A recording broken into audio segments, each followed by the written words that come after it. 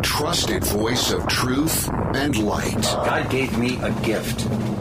I shovel well. I shovel very well. And a rally point for those who've accepted the reality that they are not sheep. We've got a blind date with destiny. And it looks like she's ordered the lobster. This is the Bryan Hyde Show. Well, hello there and welcome to the show. Whether you are a seasoned wrong thinker or just wrong think curious, I'm glad you're part of the audience today. I'm going to make it worth your while, too. Our program is brought to you by MonticelloCollege.org, HSLammo.com, and Pure-Light.com. These are our sponsors, and I would encourage you to check them out. There are links provided in the show notes, which you'll find at the BryanHydeShow.com. Also find a lot of great reading there. So, among the things we will talk about in this hour, we're going to talk about mask burning parties. I know, I've seen a few videos of these, and look, I agree with the sentiment. I'm not so sure I would attend one and go burn a mask just to show freedom, But I'm not going to tell you that's a bad idea, if that's the way you lean. But I do have a question for you pertaining to this, and that is, have you stopped masking at every opportunity? I guess this is as good a place as any to start, so we'll just dive in here. I'm not suggesting there's just one right answer to that, but I had the opportunity because I guess this isn't a secret now. I can go ahead and just put this out there. My family and I are in the process of relocating to southern Idaho. And as you might guess, moving is really never that much fun. It's a ton of work. There are complications. There are challenges. There's just a ton of work involved. One of the toughest things is trying to decide what do we need, what don't we need. It's really stressful. I mean, I don't want to sound like a victim, but I've never felt more owned by my stuff than I feel right now. So I'm trying to divest myself of as much of it as possible. But one of the things that I have noticed as we have traveled back and forth between where we currently live and southern Idaho is that the higher the population center, the more people there are in a given geographic area, the more likely I am to encounter people who are still firmly in the camp of wearing masks when in public. Case in point, I was at the grocery store yesterday, and, I'm not looking down on these folks, so please don't think I'm calling them, these sheeple wearing their mask. I choose not to wear one, but that's just because whatever risks, it may help to mitigate. I don't feel that I'm at that big of a risk. So it's just interesting how this has become habit and almost a crutch in some ways for some people to where they don't feel right going out in public. It's like it would be impolite. It'd be like walking around in public without pants on. I don't know that, people would be comfortable with this. You don't get the dirty looks that you did, for a long time. But it's astonishing how, again, in the high population centers, the masking is still a pretty significant part of the population. I mean, I'm guessing 60%, maybe more. Now, I contrast this with southern Idaho, and I spent a couple of days up there this last weekend.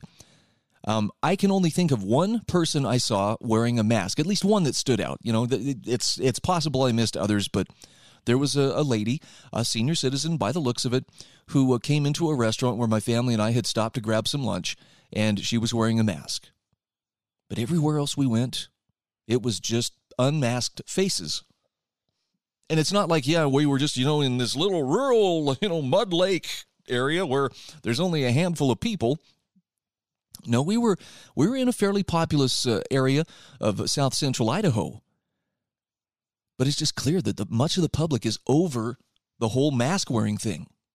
When I saw Annie Holmquist's article yesterday on intellectualtakeout.org, it got me thinking.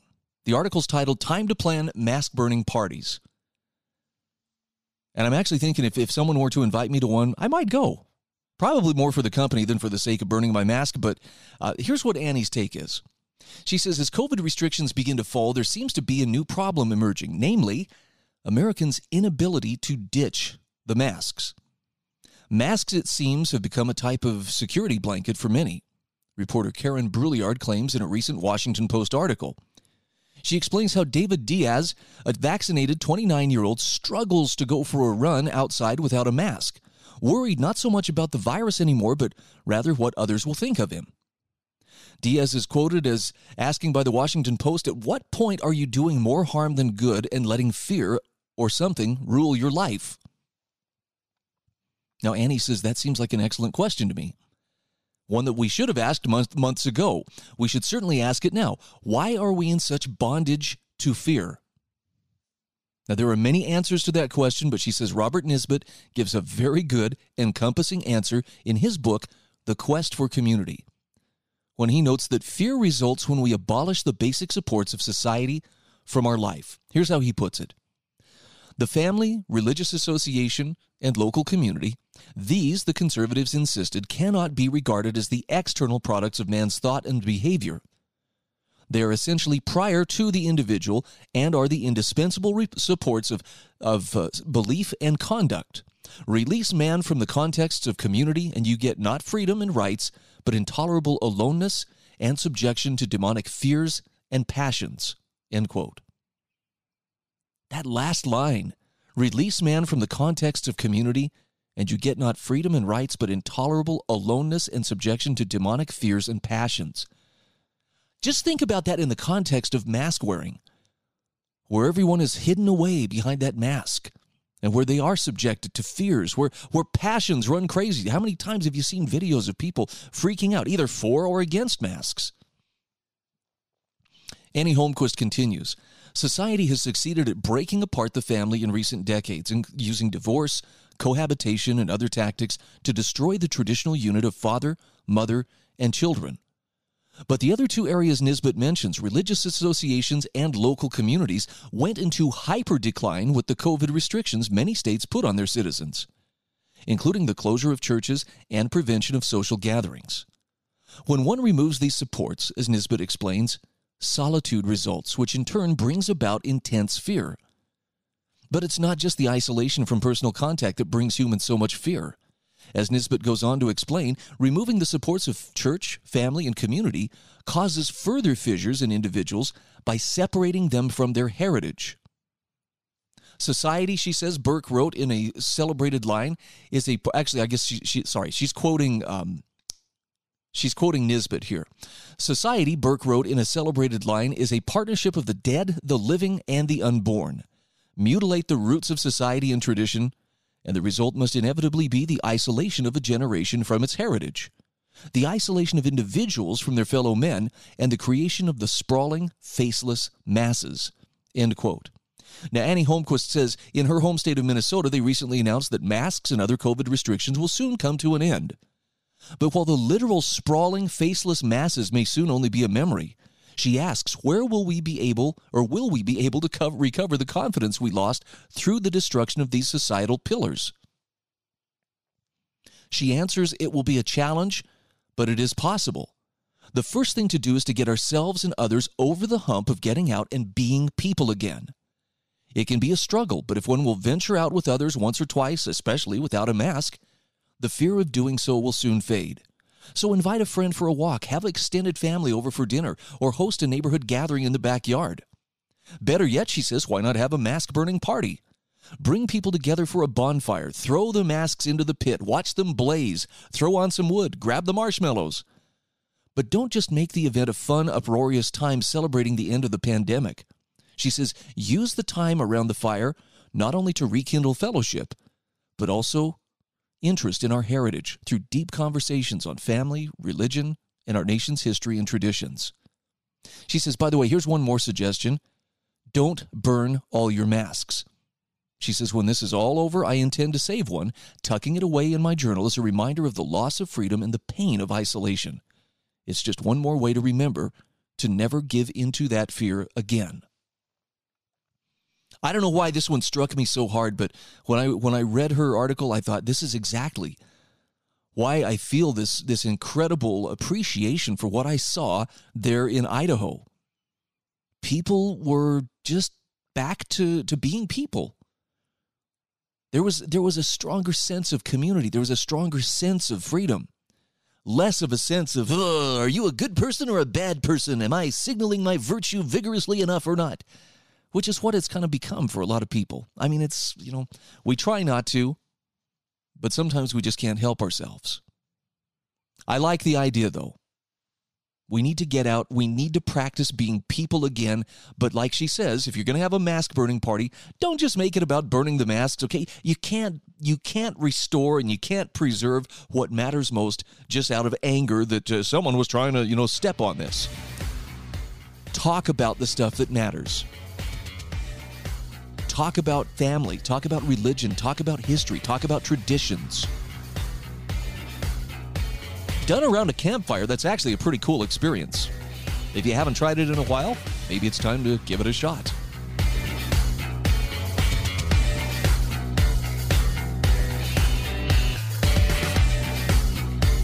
This is the Bryan Hyde Show.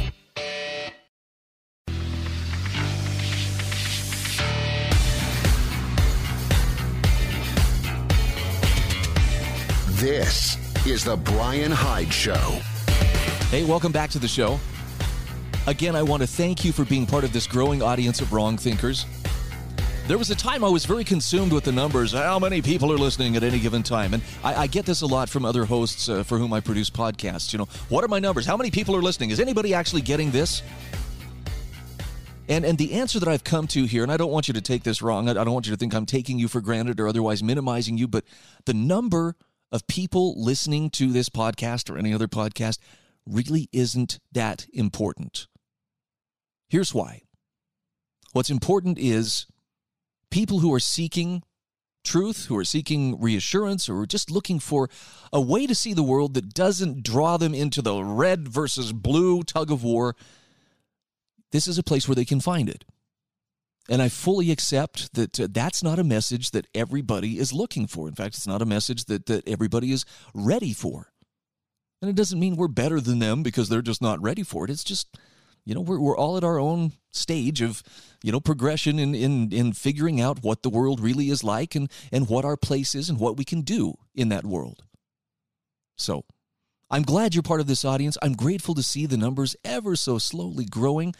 But I'm quite confident that the people who make this a part of their daily routine are people who are serious about looking for the truth, even if it's painful sometimes, and people who are looking for something more than just a political fix and a direction of, hey, here's who you should be mad at, and, let's sick you on this person or on this group or that idea.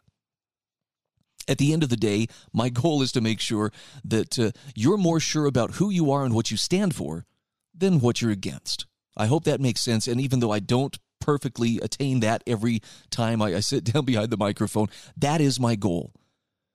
It's to bring information, to bring truth, and to bring light as I best understand it without bringing more anger or fear into the situation.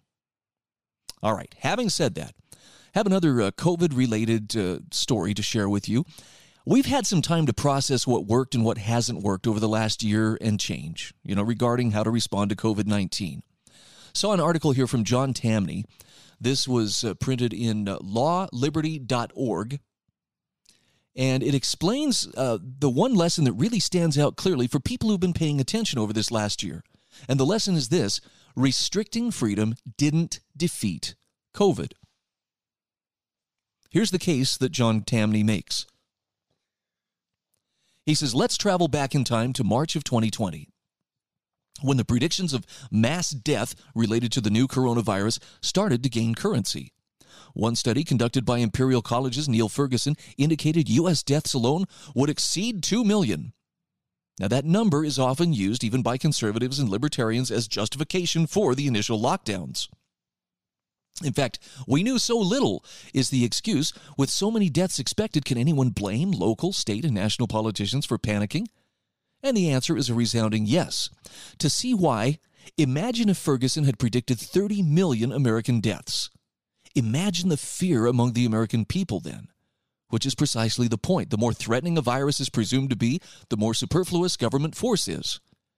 Really, who needs to be told to be careful if a failure to take precautions could reasonably result in death?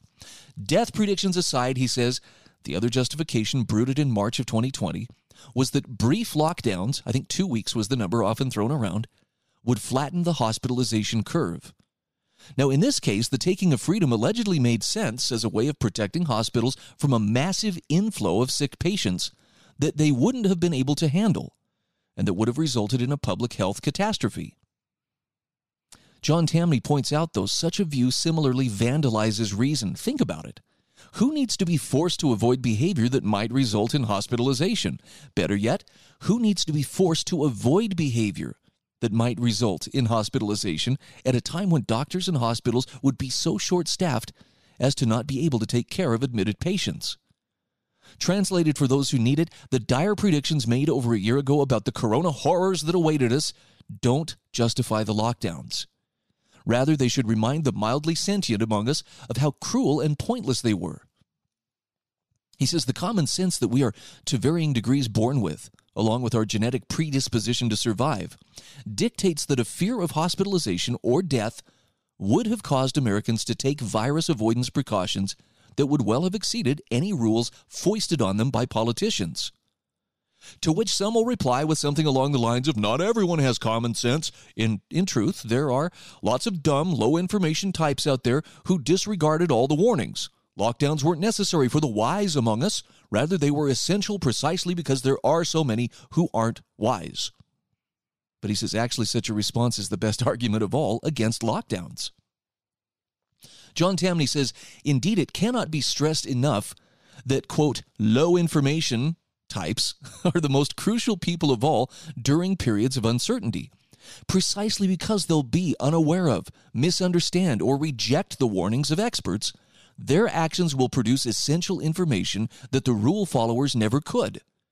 In not doing what the allegedly wise among us will, low information citizens will, by their contrarian actions, teach us what behavior is most associated with avoidance of sickness and death, and more important, what behavior is associated with it. Tamny says one-size-fits-all decrees from politicians don't enhance health outcomes as much as they blind us to the actions or lack thereof that would protect us the most, or not. Freedom on its own is a virtue, and it produces crucial information. Even though freedom is its own wondrous virtue, panicky politicians erased it in 2020 on the supposition that personal and economic desperation was the best solution for a spreading virus. But wait, some will say, how elitist to let some people act as guinea pigs for the rest of us. John Tamny says such a statement is naive. Heroin and cocaine are illegal, but people still use both, and thank goodness they do. How could we know what threatens us and what doesn't without the rebellious? Still, there's the question of elitism. The lockdowns were the cruelest form of elitism by far. The implication of the lockdowns was that those who had the temerity to have jobs that were destinations like restaurants and shops would have to lose them. The lockdowns destroyed tens of millions of destination jobs, destroyed or severely impaired millions of businesses, not to mention the hundreds of millions around the world who were rushed into starvation, poverty, or both as a consequence of nail-biting politicians in countries like the U.S. that chose to take a break from reality. Talk about elitist actions. The very idea of wrecking the economy as a virus mitigation strategy will go down in history as one of the most abjectly stupid policy responses the world has ever endured. That's the case because economic growth is easily the biggest enemy death and disease have ever known, while poverty is easily the biggest killer. Economic growth produces the resources necessary so that doctors and scientists can come up with answers to what needlessly sickens us or shortens our lives altogether. In the 19th century, a broken femur brought with it a 1 out of 3 chance of death, while those lucky enough to survive the break had only one option: amputation. A child born in the 19th century had as good a chance of dying as living. A broken hip was a death sentence. Cancer most certainly was, but most didn't die of cancer because tuberculosis and pneumonia got them first. So what happened?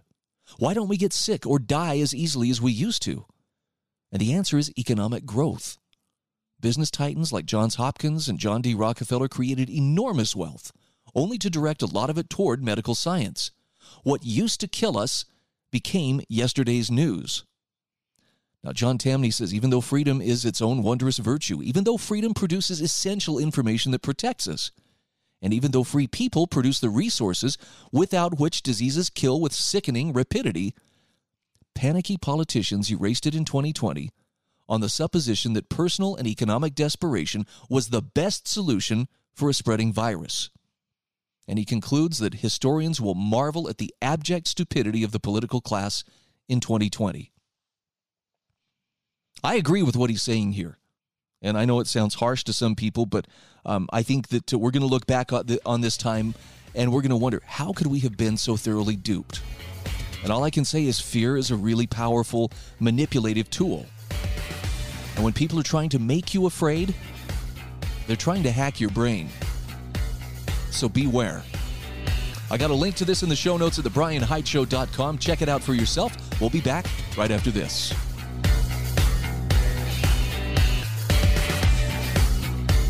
This is the Bryan Hyde Show.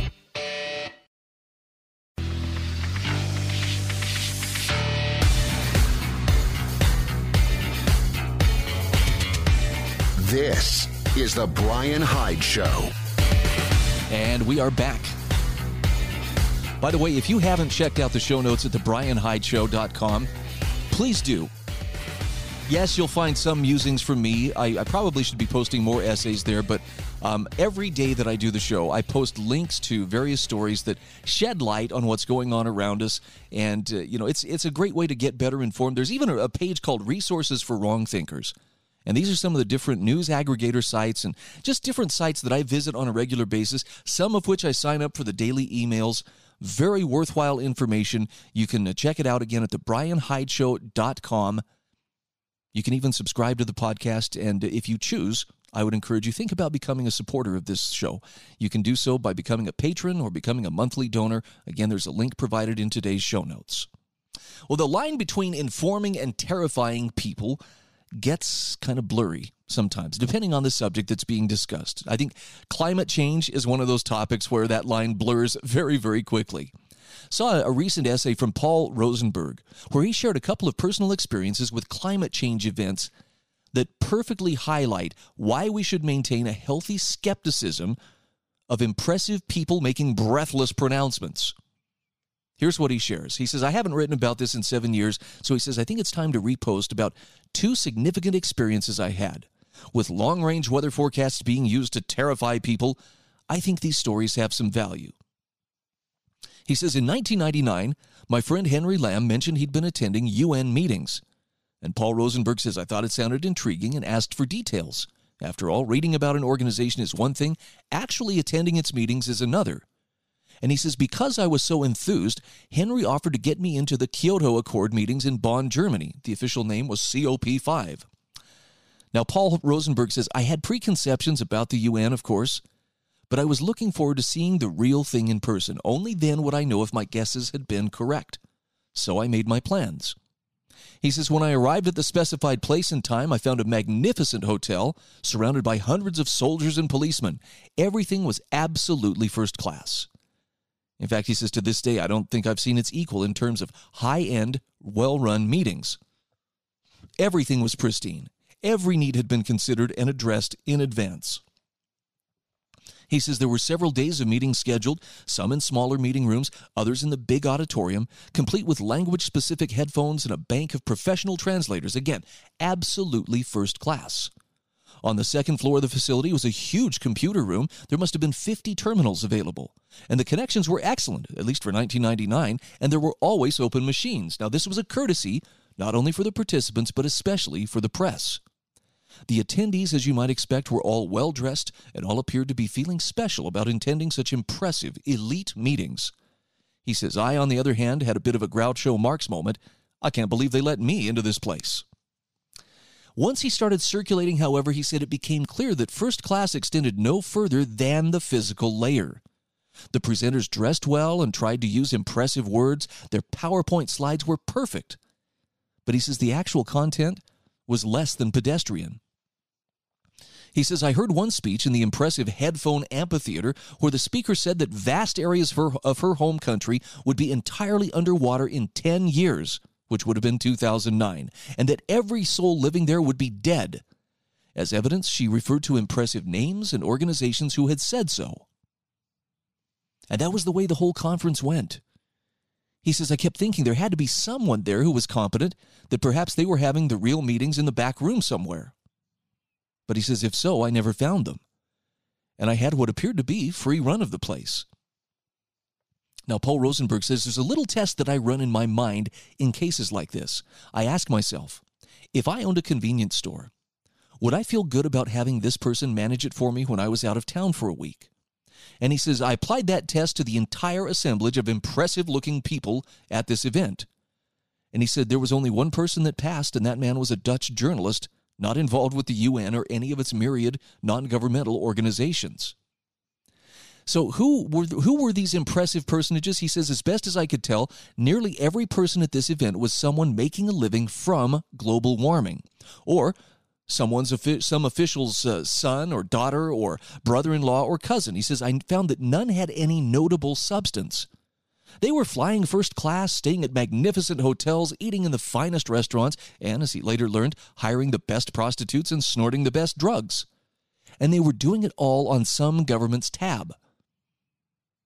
Now, he says, I was able to get my hands on some of the UN's internal documentation, which, he says, sadly, I've since lost. But it showed that nearly every dollar they had spent on global warming, and it was many, many millions, was spent on meetings. Of course, they used lots of fancy euphemisms for meetings like plenary sessions. But he says there were two primary types of officials present. Those from big states who were looking for a new bureaucracy to run, and those from small states looking for a handout. Now, he says also through his friend Henry's good graces, he says, I was able to attend the Kyoto meetings the next year. That would be COP6 at The Hague. They were more of the same, and he said they quickly bored me, but if you remember the famous news footage of this event, the U.S. entourage walking out in protest of something, he says, I was on the other side of the room watching. That was as exciting as it got. The one thing I was able to do at this set of meetings was to go from booth to booth tracing footnotes. He says, what I found at these conferences was that everyone in their very impressive literature was referring to someone else. And so with them all present, I traced back the references. And what I found was that the science, so-called, of one group referred to the science of another, and then another, and still another, who referred back to the first. Now, Paul Rosenberg says, I made no effort to go back a third time. 2 sham events in a row were enough for me. So he says the real impression of these shows was this. If tomorrow new research emerged, proving beyond any shadow of a doubt that global warming was false, and if the people had the emotional strength to accept it, the crowd at these shows would not be ashamed. Rather, they'd stand up, look around at each other, and say, well, what should we do next? And Paul Rosenberg, so you have my experiences in the belly of the beast. He says you might want to think of this as breathless pronouncements are made by very impressive personages over the next year or two. He says, I'm sure I will. Now, see, that's not the same thing as just being contrarian. That's not just the same thing as, I'm just disagreeing with everything that this official is saying. That's using your noggin. That's paying attention to what they're saying, trying to connect the dots, and realizing so much of it is just for show. I think it's a really good habit to always ask the question, cui bono? Who benefits from this particular, approach? And if it's politicians, whether they're looking for power or whether they're just looking for a handout, you have your answer. All right, shifting gears. This was kind of a fun one.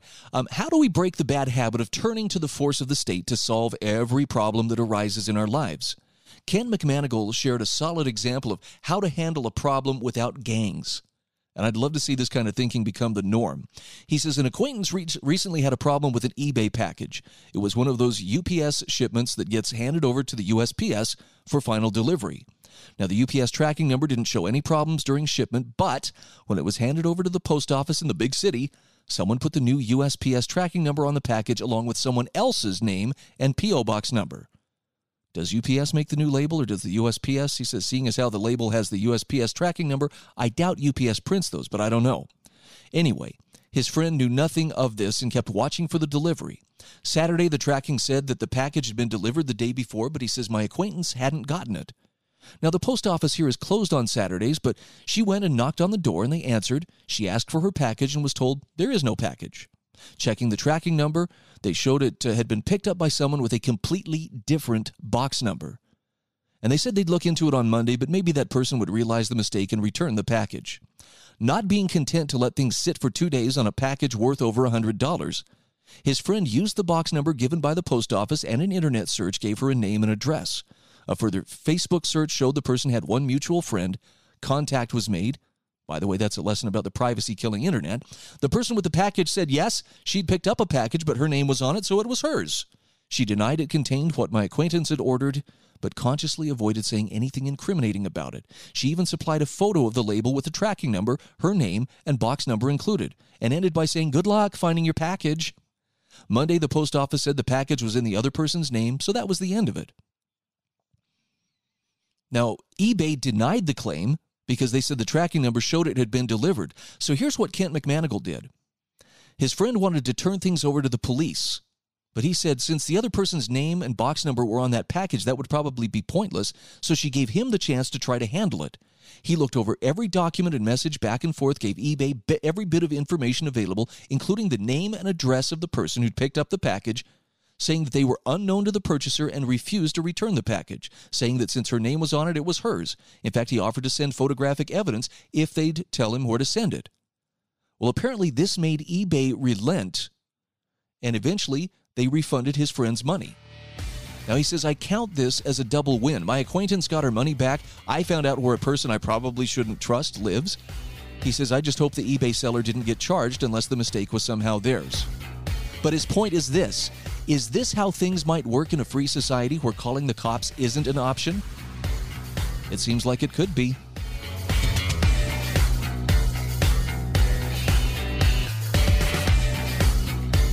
This is the Bryan Hyde Show.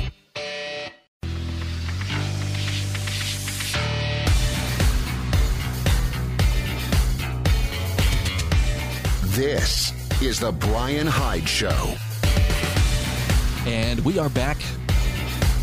Okay, if you're on blood pressure medication, you may want to make sure that you've got your dosage current, because I'm about to share a story with you that should raise your blood pressure.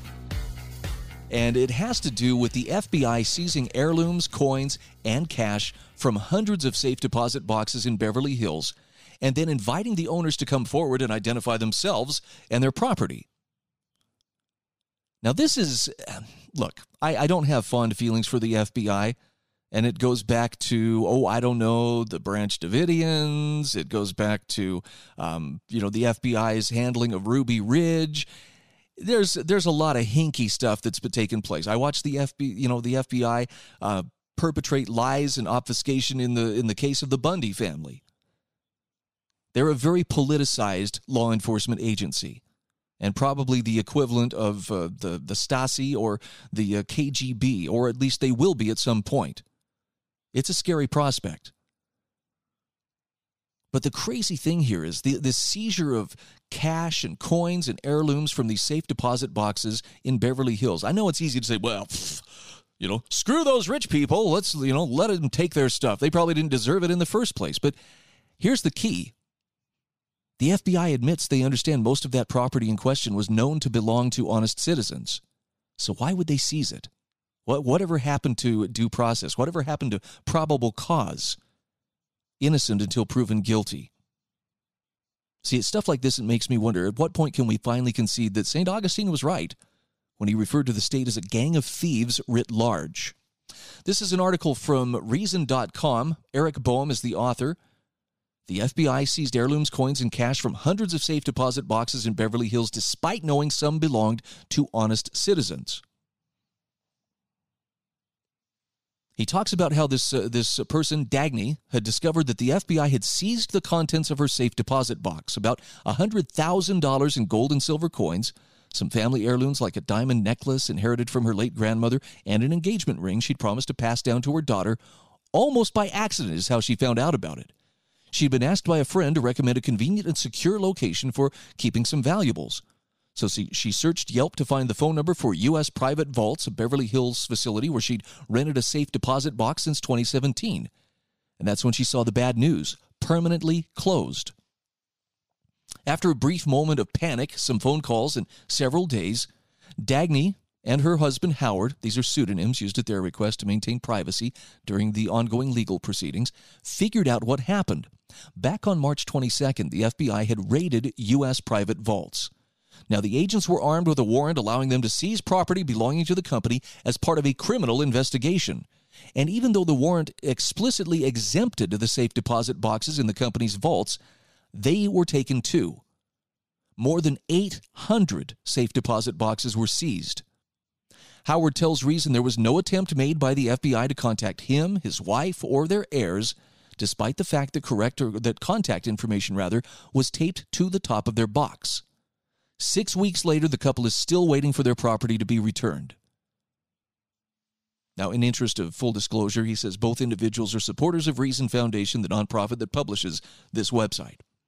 The FBI and federal prosecutors have, quote, no authority to continue holding the possessions of some 800 bystanders who are not alleged to have been involved in whatever USPV may have done wrong.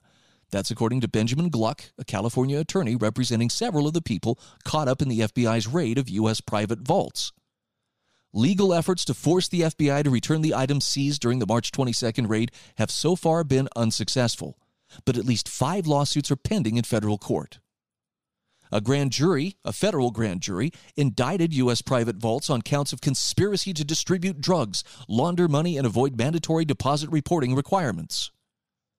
In legal filings, federal prosecutors have admitted that some of the company's customers were honest citizens, but contend the majority of box holders are criminals who used USPV's anonymity to hide their ill-gotten wealth.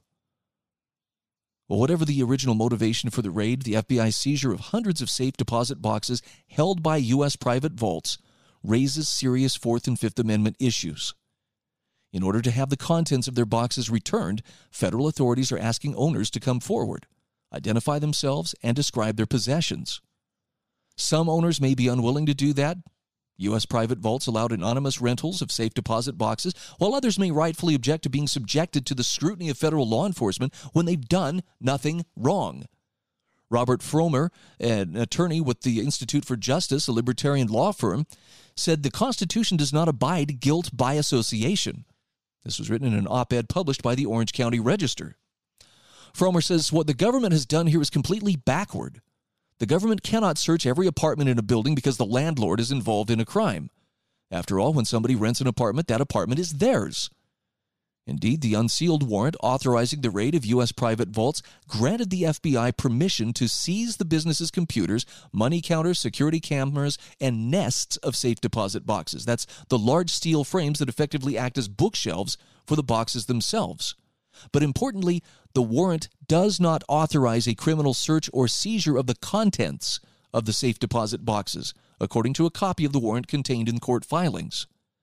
The warrant also states that it authorizes the seizure of the nest of the boxes themselves, not their contents. But the FBI's own policies seem to have allowed a roundabout legal rationale for seizing the boxes as well. Agents are required to take into custody any property that could otherwise be stolen or left in a dangerous manner after carrying out a warrant.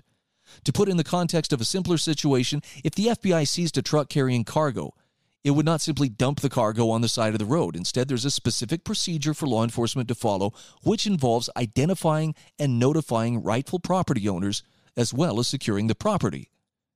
In court filings, however, Gluck and other attorneys representing anonymous plaintiffs argued that the seizure of the nests does not appear to be the government's true purpose here. A reasonable person could easily conclude that taking and searching the contents of the boxes was the true purpose of the USPV seizure, not just an unintended but unavoidable byproduct as the government seeks to portray and justify it.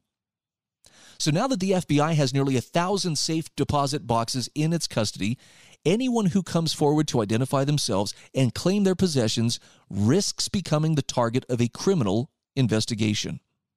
The U.S. Attorney's Office for the Central District of California told the Los Angeles Daily Journal, a legal industry publication, last month that each box is being considered on a case-by-case basis, and we will investigate the boxes or claims made on them to determine if the contents are related to criminal activity. Oh my. Attorneys for the plaintiffs argue that this amounts to an admission that prosecutors intend to use any information gleaned in the claims process in order to conduct criminal investigations. Now, U.S. Private Vaults had assured its customers that their anonymity would be protected, and people could have valid, non-criminal reasons for wanting to keep their identities a secret. The rights violations are bad enough, but the FBI seems to have had serious procedural shortcomings as well. One 80-year-old woman represented by Gluck, identified in court documents only as Linda R., may have lost a significant portion of her life savings due to what legal filings say are shoddy inventories of the safe deposit box's contents. In a lawsuit filed April 26th, Linda R.'s attorneys argue the FBI failed to account for or return 40 gold coins worth an estimated $75,000 that had been stored in a safe deposit box housed at U.S. private vaults. Department of Justice documentation detailing the contents of Linda's box makes note of miscellaneous coins, without any specific amounts or other identification of the coins. Linda's attorneys note that the description could apply to anything from a pair of pennies to a box full of 1933 Double Eagle gold coins, some of the rarest and most valuable coins ever minted. For now, it remains unclear whether the government even possesses an accurate accounting of what was in her safe deposit box when it was seized. So despite the broad claims of criminality from prosecutors, Linda's been charged with no crimes, but still may have lost tens of thousands of dollars of her retirement savings anyway. Even if the FBI's raid of U.S. private vaults eventually uncovers criminal activity relating to some of the safe deposit boxes stored there, that hardly seems to justify the potential losses incurred by innocent bystanders like Linda, who kept her retirement savings there because she distrusted the banking system. Gluck tells Reason it was improper that government seized these possessions in the first place. Unconscionable that they are using them as hostages to pressure owners to divulge private information, and outrageous that they apparently treated the possessions so carelessly that they seem to have lost at least some of them. Jeffrey Isaacs, an attorney for another anonymous customer of U.S. private vaults, says the FBI's raid is as illegal a search and seizure as I've ever seen. Now, for Dagny and Howard, the situation seems particularly cruel. They rented the box at U.S. private vaults after having their home burglarized several years ago. They have the key and rental agreement for the box, and Howard notes they paid for the box with a credit card, hardly the thing you'd try to do if you were trying to hide your identity from the feds or engage in criminal conduct. None of that has made a difference so far, because this time the burglars wore badges. You can draw whatever lessons you want to, but that certainly doesn't pass the sniff test. This is the Bryan Hyde Show.